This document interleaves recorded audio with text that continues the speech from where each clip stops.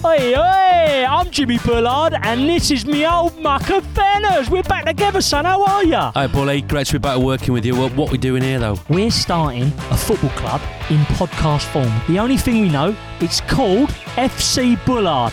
After that, it's all up for grabs. So, we haven't got any players, we haven't got a kit, we haven't got a club badge, we haven't got a stadium.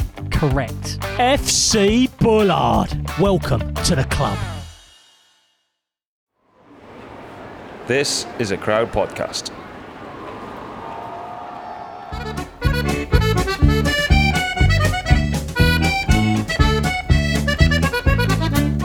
What's occurring? What's occurring, Luke? I was slightly tempted to do that in a really bad Welsh accent, and then I decided not to. I think I'm glad. Yeah, that was a strange one, saying what's occurring to someone else other than G, but mate, pleasure to have you on board. So, like we said in our preview pod, we're going to be mixing it up, stepping over the fence, as you put it. So this is the first one. It's going to be myself and Tom, and we'll move on to all types of variations, as many as you can, with 3 people throughout the next 3 weeks. So yeah, here we are. So we're going to talk about the first 2 stages of the tour, but before we do, you're naked as far as I can see on this call, certainly from the waist up. Don't know about anything else. You've been racing in Austria. A little update for us? I'm not naked. I got a hat on. And some headphones. You gotta, after a long day in the saddle, you gotta let them free, haven't you? Yeah, so I'm out here in Austria, stage 1 today, the second most beautiful country I've ever been to. Norway is number 1. I think that's still the most breathtaking place, but Austria is bloody lovely. So no, it was a good day. We quite a testing course. We had and it come down to a reduced groups bunch sprint where we had I did a lead out, and we had Johnny Rares in second and Kim Hajduk in third. So a nice solid first day. We'll take it. And did the Snickers make it on the trip, is my follow-up question. No, I saved them for Grand Tours. Yeah, try and stay on the regime a little bit. And hopefully I won't spend so much time in the Gruppetto. It's a slightly lower level race. Obviously the tour is on, and anyone is at the tour pretty much. So slightly lower level race, but it's just a 5-day stage race, and it's to be honest, I love races like this. The doors kind of swing open a little bit more. The racing is a bit more open and less, predictable. So it's a great race in a beautiful country with a great bunch of lads. So yeah, let's whack it and see what happens. Nice. Well, how do you want to play it for our opening weekend of the tour? I'm thinking we almost sort of do it in reverse. We do Sundays first, stage 2 first, then go back, revisit stage 1. Sound like a good plan? I'm happy with that, mate. Let's do it.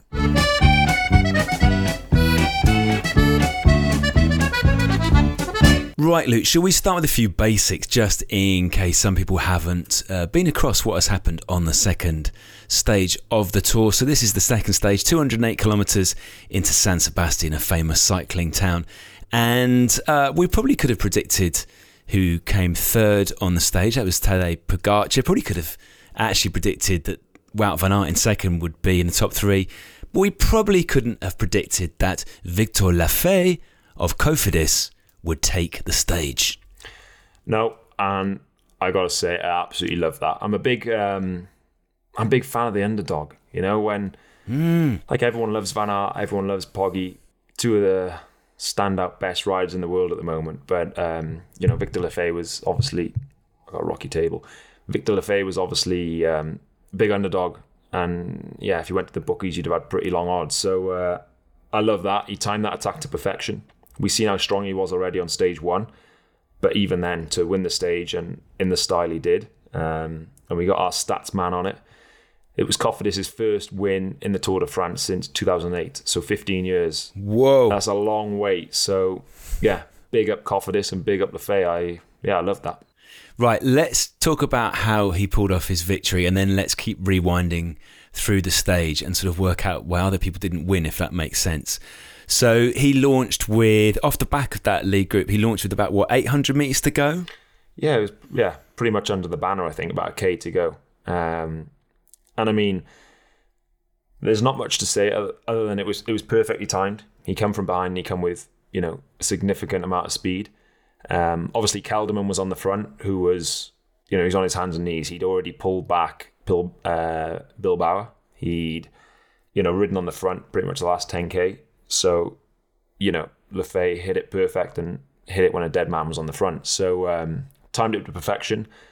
The big talking point about the last kilometre is, Wout van Aert was clearly the fastest in the group. You could, by a long way. He had one teammate left who hadn't ridden, who was fresh, and that was Jonas Vingegaard. So the big talking point is, should Vingegaard have then committed in the last kilometre? Which, me personally, I think yes. A stage in the Tour is too big. And even if it doesn't benefit Vingegaard directly, I think in the coming 3 weeks, he's going to get his fair share of workload out of Wout van Aert, and things like that subconsciously go a long way within a team. And, but then, you've playing devil's advocate. If he does that, Wout van Aert wins, Poggi then comes second and gets even more bonus seconds. So I can understand both sides of things, but I don't see the Tour being won by, 2 seconds, 3 seconds, 4 seconds, 10, 20. So for me, I would have said Vingegaard chase, but I see both sides of things. I know you like your analogies because we touched on that in our Tour preview. The way I'm looking at this, it's a little bit like it's Vingegaard's stag do. He doesn't have to buy a drink, but he's found himself at the bar just ahead of his mate Wout. He may as well reach into his pocket. He's going to get loads of drinks bought for him over the course of his stag weekend, many of them by Wout. But he's at the bar. Just get him a drink. That's a good one. Yeah, they're at the bar, but yeah, Van Aert he's the wealthy one. There's always one wealthy one in there, and he's the rich one. So yeah, Vingegaard, just get around in for the boys and just get around in. Yeah, it's your stag, but get around everyone in. Will give him a tap on the back. Oh, you didn't have to, but fucking a legend. Like Jaeger bombs as well, mega. But I think he is going to be number one domestique in the next 3 weeks when he's not going for himself. Any team, they pick one guy as a domestique. We spoke about this before. You pick him. So he's got him as his ally on his side. That something like that would have gone a long way. So for me, and you've seen him doing it in Dauphiné, him leading out in Dauphiné, and I think he should have done it. But hey ho, I'm not riding the Tour de France. I'm riding Tour of Austria. So what'll be will be. Well, let's try and think of it from Vingegaard's point of view then, so you can help me work my way through this. If he pulls for Van Aert in that final K, the difference to his form, he's not really burning even half a match, is he? In terms of the effort that he's going to need over the 3 weeks, he's not digging into any supplies that are then going to run empty at a critical stage, is he, in 800 metres? No, I think physically it's not going to add anything. We sometimes in a bunch sprint, a GC guy will even be included in the lead out, and you say, right, if you can hit the front with 2K to go until a K and a half or K to go, at least you're out of the carnage and you're out of the shit. We did it today with Pavel Sivakov in Austria. He was on the front with 2K until 1K to go, and you go, well, yeah, you spend a bit of pennies, but you're in the safest place. That resulted in Kim and Johnny finishing second and third, and in the days to come, they'll remember that. So, yeah, small talking point there. But, I think if he pulls even for, you talk about 800 metres, if he pulls for 200 metres, 300 metres, that's the difference. That's how much Wout van Aert lost the stage by today. So, yeah, there we are. Let's move on. He did look pretty vexed at the end, didn't he, Wout van Aert? There was that sort of, the right hand came up and sort of went down as if he was going to slam the bars, and he thought better of it. Because he knew how tight that was, and he knew that probably with, 50 minutes more road, he's catching Lefay. Yeah, exactly. It was, the road has run out in front of him. And it just goes to show, whoever you are, whatever your Palmar is, when you finish so close to a stage in the Tour, it just shows how big the race is. Wout van Aert, you name it, he's won it. And he's going to go on to win stages in this year's Tour de France. It's going to happen. But it's just such a big race, and it means so much to everyone. And that's one opportunity missed. And for a guy like him, a second place with a Palmares like he has, if it was me, I'd be celebrating for months a second place on the Tour de France. But when you got a Palmares like Wout van Aert, it's all or nothing. So it just shows how much it meant to him. Close but no cigar. Okay, let's rewind the stage back ever so slightly further, because your teammate Tom Pidcock had a little dip, didn't he, off the front with about, 2.5k to go? Do you reckon? I suppose that's the best tactics for Tom in that situation, because he's not going to win a bunch sprint and he's going to try and catch people by surprise. But did that also make any difference to Van Aert's effort? Because there was a little bit of a chase down there, wasn't there? Yeah, Van Aert, he showed how strong he was. He closed multiple gaps, but I think Tom did the perfect thing.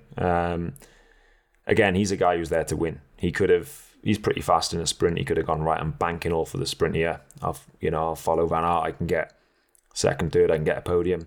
But he's gone, he's a winner. That's who he is. That's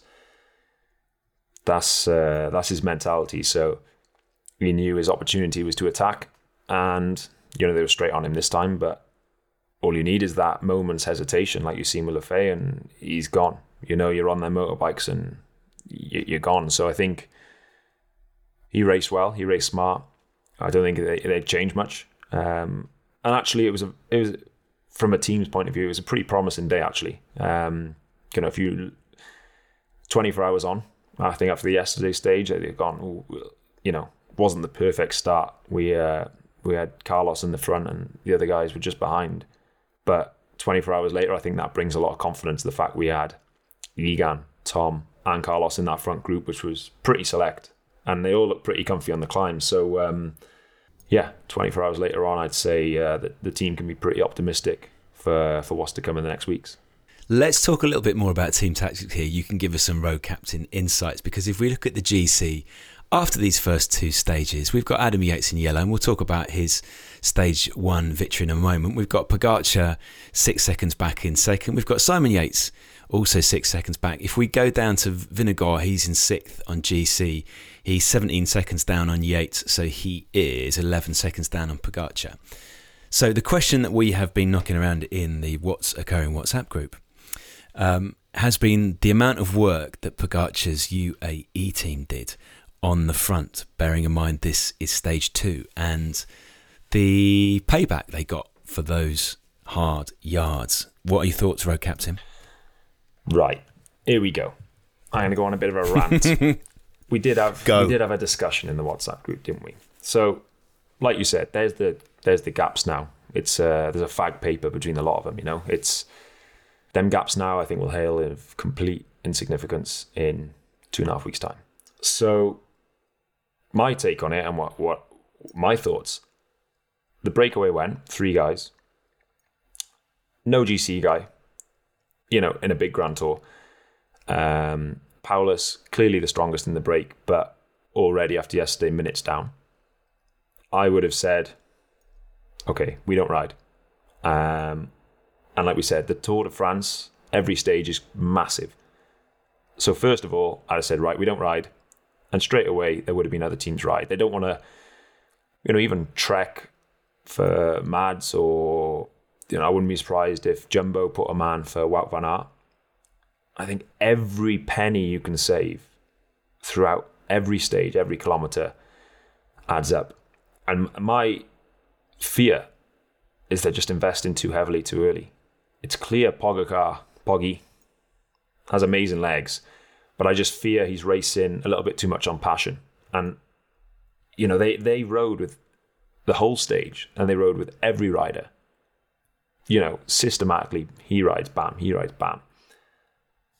For what? So they could keep the jersey? Anyway, someone else would have ridden, and they would have kept the jersey. Okay, so for what? Bonus seconds. Is burning through your whole team, controlling the whole race. You've seen the face they were pulling. These guys went all in today on stage 2. Was that worth it for Poggy to take 8 seconds bonus on the top, which Vingegaard finished second in, and third on the stage? So what we're talking about, a handful of seconds. Was it worth it? Investment versus reward? I say it was a bad investment, mate. And I think just it's 3 weeks long, I think. And you've seen them going over the top, Vingegaard and Poggy, just the two of them. And, Poggy flicked his elbow and Vingegaard didn't ride. And the fan in me watching on the TV is going, ride with him, ride with him. 2 of them go to the final. This is exciting. The 2 big guys already on stage 2. 15k downhill, what will happen? But when I think back to our glory years in the Tour de France and when Froome was winning, it was just early days. It wasn't about winning the Tour de France. It was about not losing it. And I fear that it's just racing too much on passion. And Vingegaard is racing very calculated. And I think early days, you've got to be calculated. Like I said, every penny you spend now is going to add up. You don't have to win the Tour de France and, grab these. You're taking breadcrumbs at this point. So, yeah, rant kind of over. But UAE, I think, just need to settle the ship a little bit. And if they say they didn't ride today and nobody rode, and Nielsen, Paulus took the yellow by 5 minutes, brilliant, fantastic. EF got a control. Relax. Yeah, EF got a control for a week. We haven't got to stick our noses in the wind. We'll sit tight, and EF can have the jersey for a week. Massive for them. They'll keep it for as long as possible. They'll invest everything into keeping that jersey. We had times where we wanted to give the jersey away. Let's get a break where they're going to ride full gas and someone good will take their jersey, but not a big GC threat, and they'll control for 1, 2, 3, 4, however many days. So just cool the jets a little bit. That's what I'd say. I know I tried an Ashes analogy in the preview pod and found out afterwards you don't watch cricket. So I'm going to switch to a rugby union analogy for this one because you are a Welshman from Cardiff. To me, it's a little bit like it's the first 2 or 3 minutes of Wales-England at the Principality. And the scrum half has got the ball off a set piece deep in his own 22, spins it to fly half. Does the fly half drop his shoulder and try and run it out of his own 22 in the first couple of minutes? Or does he just put his foot through it, send it spiralling into touch? Let's regather. We've got 78 minutes still to play. Kick it, take possession, reset. Exactly. Great analogy. These are brilliant. And a sport that I kind of understand. So I appreciate that. The tennis one went in one ear out. The cricket one. The Ashes one. In one ear out the other. So what do you think UAE were trying to do? Like, have they made a miscalculation here? Is there anything that we don't know in terms of... Because I suppose you want to keep your GC contender at the front of the race, but they can still do that without riding. Is there anything we're missing here? Is there anything sort of subtext-wise that we need to think about? Or have they just made a miscalculation? Have they just been twitchy? I don't think it would be a miscalculation because, they've been in this position where they've won the Tour. They've won every big race. They're one of, you could even argue the best current World Tour team there is. So I don't think they're making miscalculations. I just think it's their way of doing things. We would be more calculated. Jumbo would be more calculated. There's a lot of Italians in the team. I think it's just a bit more flair, a bit more. It is exciting to watch. Poggy going full gas up that final climb. It's great to watch, but I think sadly, a 3-week Grand Tour has to be more calculated. And people might laugh and go, "Well, what does he know? Poggy's won the bloody thing already." But from a fan point, it's great to see Poggy lighting up the last climb, and it's great to see the team racing and going for these bonus seconds. But if you take a step back and put your thinking hat on, it just doesn't add up. And I think, like I said, they're just investing heavily. They burn through their whole team. Even Micah on the final climb. Your ultimate domestique. He set a ferocious pace at that climb. At that point, there wasn't even anyone in the break. And they were whittling the peloton down. And it's just massive investment for day 2 and for taking minuscule bonus seconds in the big scheme of things. So, I mean, the only thing you could say is, they stayed in the front all day. But did Jumbo not do the same thing without riding in the front? Okay, they kept the jersey. They want to win the race overall. They're not a team that is bothered. The sponsor loves us because we spent the first week in the jersey. No, it matters where they are standing on the podium in Paris. If they're in the yellow jersey, then that's all that matters to a massive team like that. So I don't think we're missing much. I don't think there's much miscalculation. It's just a different way of doing things. And I'll eat my words if it gets to Paris and Poggy wins by 4 seconds, then I'm going to look like a plank, aren't I? But I don't see it coming down to that. Nice. Well, I think this is one of the lovely things about the opening stages in the Tour is that all these little subplots are set in motion and you're never quite sure when they're going to pay off or if they're going to pay off, but they're just little storylines that are starting to develop. So should we have a little cheeky ad break here, Luke? And then when we come back, we can talk all about Simon Yates and Adam Yates and Stage 1. Lovely job. Here at Mindset Win, we want to give you the tools to become better at what you do. Taking inspiration and wisdom from our guests, we will hear stories, strategies, tips and tricks. Told by leading names in sport and beyond. Who know what it takes to get to the very top. There will be 2 episodes each week, packed with amazing stories and practical takeaways for us all to follow. Search for Mindset Win on YouTube and on your favorite podcast app.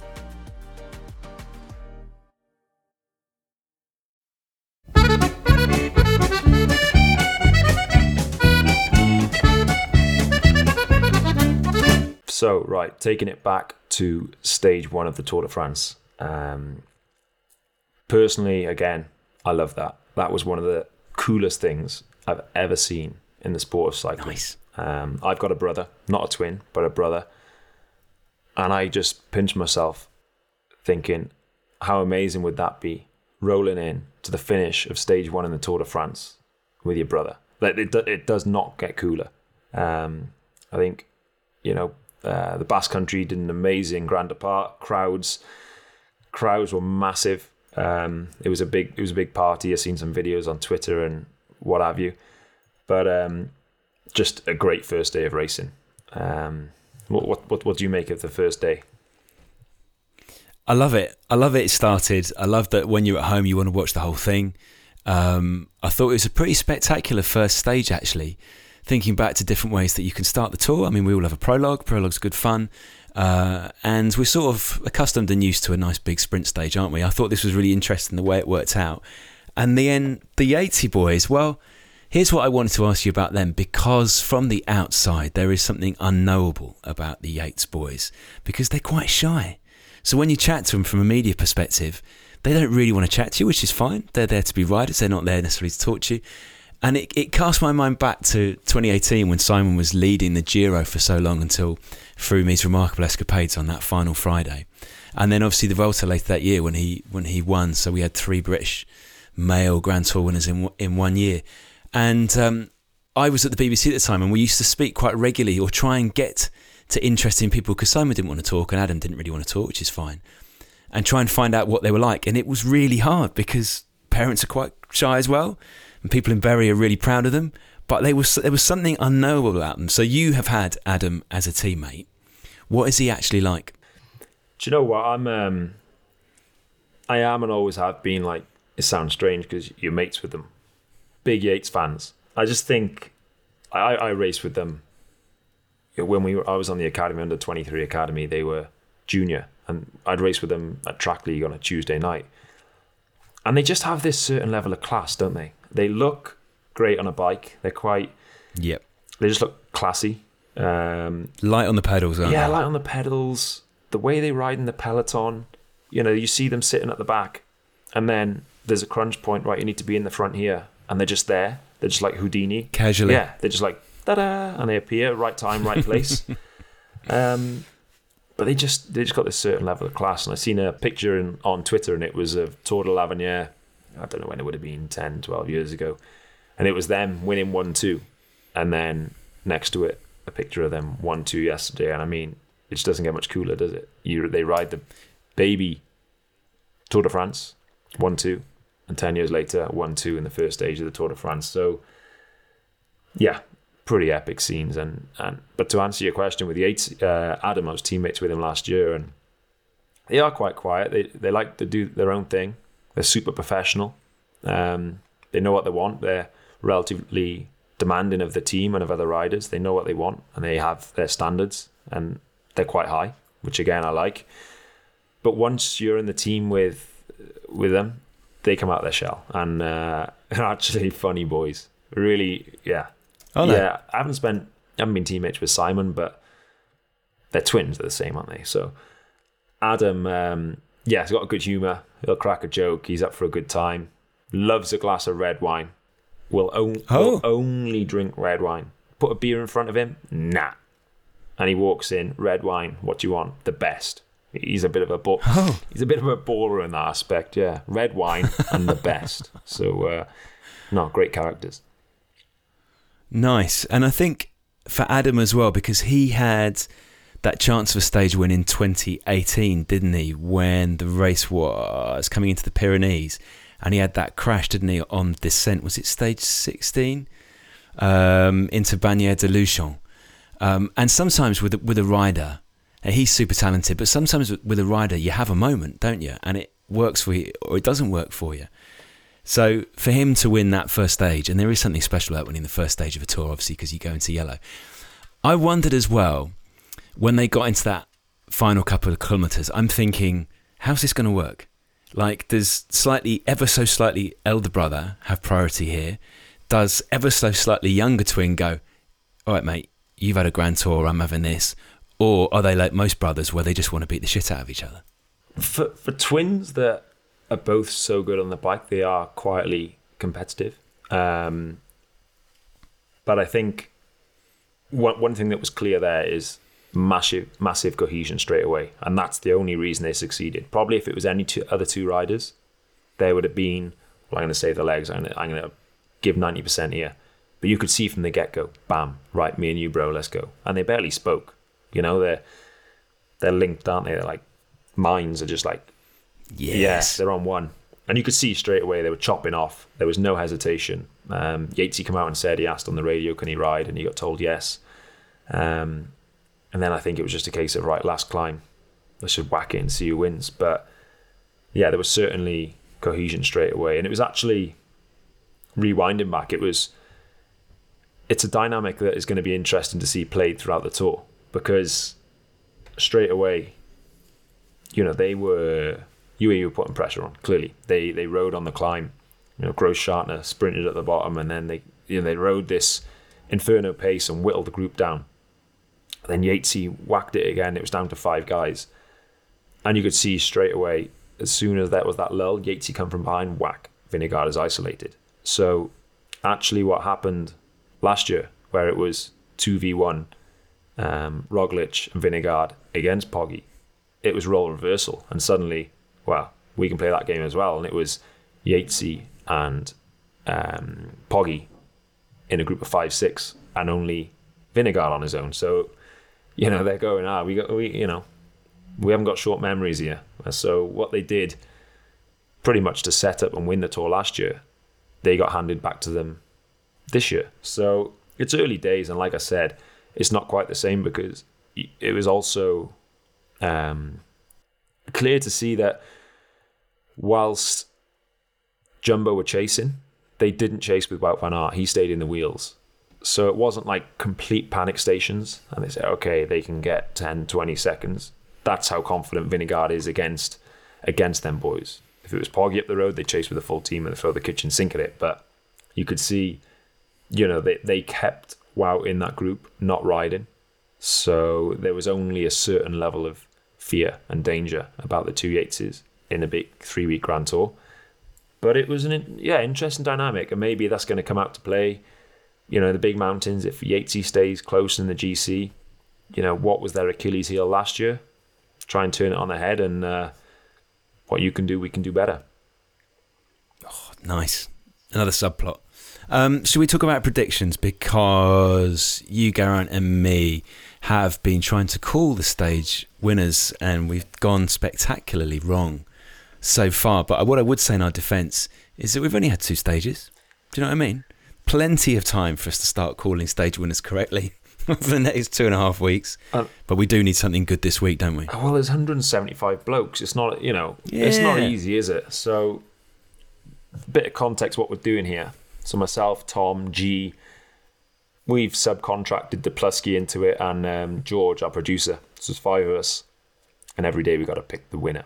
And if that rider finishes first, 3 points, second, 2 points, third, 1 point, and add them up. So I'm on 1 point because I got Poggi yesterday. G's on 2 because he had Wout today, and George is also on 1 with Poggi today. you're on scratch, but mate, still days to come.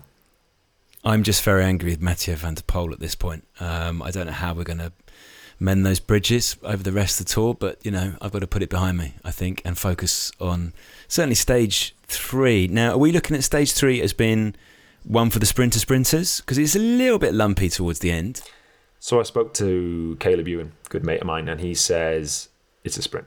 So it's going to be the first proper sprint. And he said, yeah, today, I was messaging him last night. I said, can you pass that climb? Speaking about today, he said, no chance. I'm not even going to try. I'm all in stage 3. That's a proper sprint. So, yeah, fast men to the fore. We'll be flipping our guesses from the past 2 days, different type of riders. So who are you going for, mate?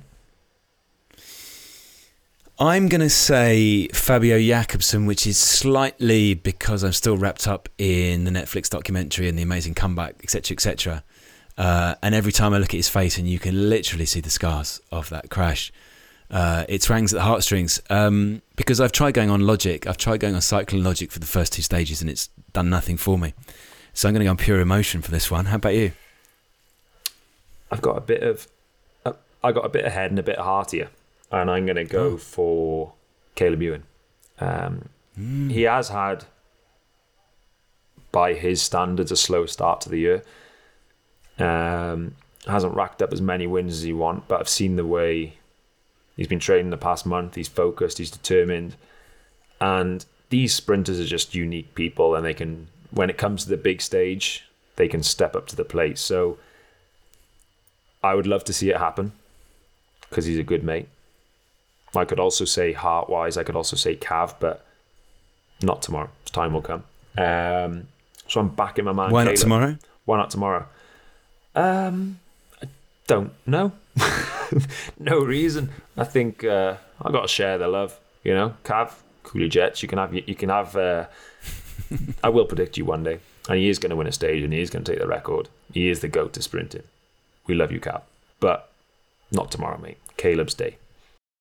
Hi everyone, Sam Warburton here, and I hope you're enjoying what's occurring. How would you like to hear a bit more of Luke talking about the fine margins that can make or break a Tour victory? You start a race with a bag of sand, and every acceleration you do, every wasted nervous energy is just an extra pinprick. And if you stick enough pinpricks in there, all the sand's going to fall out. Or hear him reflect on when things don't go to plan. It might have been the first time I've said it publicly, but it still bugs me, I should have been there. That was a special moment, we paid for it. If track cycling is your thing, what about Sir Chris Hoy breaking down the mindset required to win Olympic gold? I would visualise the perfect race and how it sounded, how it smelled, how it felt, sitting on the start line, hearing the beeps, and that will displace any distracting thought or negative thought or anxious thought. If that sounds like something you'd enjoy, then check out my podcast, Captains. Each week I sit down to compare notes, swap stories, and share leadership insights with some of the biggest names in sport. It's self-improvement through storytelling. To hear those episodes in full and explore the rest of the back catalogue, just search for Captains with Sam Warburton wherever you get your podcasts. Diolch.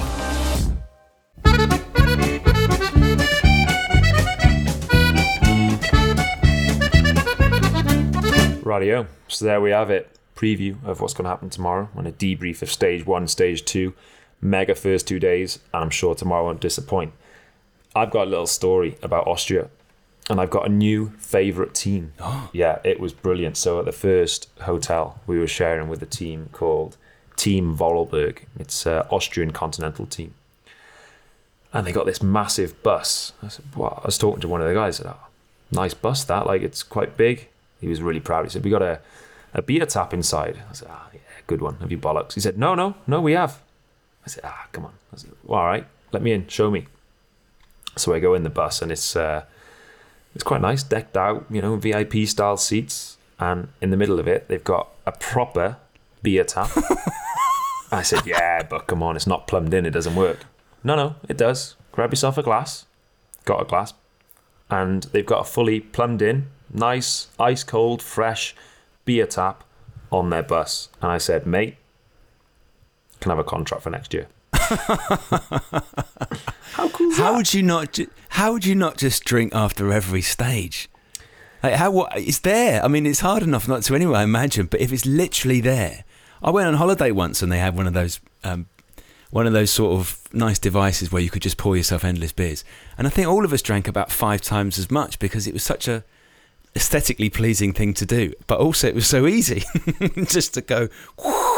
Them all-inclusive beer taps get all of us, don't they? And if there's a fridge with beers in cans, bottles, it's like, oh, do I want one, do I not? But like that, Got it's to just find an like, opener. oh, I don't even have a full pint. I just have like 3/4 of a pint, walk past, or put your mouth under it and have a little. That's the one. Yeah, it's the mouth underneath. That's where it would end up, because after a bit you couldn't find a clean glass, and you'd be having a bit of a laugh, and before you know how much I'm actually drinking, I've just had, I don't know, 8 swallows. It's fine. But imagine you won a stage. How lit would that be? Right, boys, we got a 2-hour transfer. We just won. Let's load up the beer tap, boys. I thought it was rock and roll. So yeah, Team Vorarlberg, chapeau. What does their kit look like? I could see some people wanting to get hold of some of their kit. They're black and fluo yellow, and yeah. If it's an early start in the stage, they'd be the ones not riding in a straight line. Well, before we go, Luke, a little reminder for all our listeners. If you haven't heard yet, the GTCC is going on tour this winter. Pre-sale tickets went on sale on Friday, and I'm very pleased to say have sold out very quickly. So first of all, a big thank you to all of those of you who have purchased. But more tickets will be on sale this week. If you want to get hold of some, click on the link in our episode description to sign up and be notified when they're back on. The date, if you haven't heard, we're in London on the 6th of November. We then head directly west to Cardiff on the 7th of November. You don't have to say if you're going to be there or not, Luke. Just give me a nod or a shake of the head, and at least I know. I'll probably be as a guest. I've got an analogy here. So, Tom and G, they've lived all their life in a 3-bed mid-terrace, nice place, but just your run-of-your-mill house, nice neighbourhood, average, and they've just booked. They've been saving for years, and they've just booked all-inclusive 5-star hotel, and they're off to Dubai for the weekend.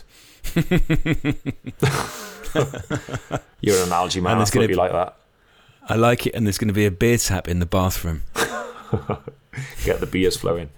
Right, mega. One more thing about the tickets before we go. General sale starts on Wednesday at 10 a.m. Luke, enjoy your Austrian dinner, whatever it may be. Don't walk around the hotel completely naked. I'm sure the Austrians would find some sort of issue with it. And I will see you in a couple of days' time. Mega. Yeah, tomorrow we got myself and G. And one final little snippet that I've just seen in the WhatsApp group. Duplusky has gone Philipson tomorrow. Good shout. Strong one. But cheers, Tomboy. I'll see you in a few days. Auf Wiedersehen. Ciao. No, tschüss. Ciao, ciao.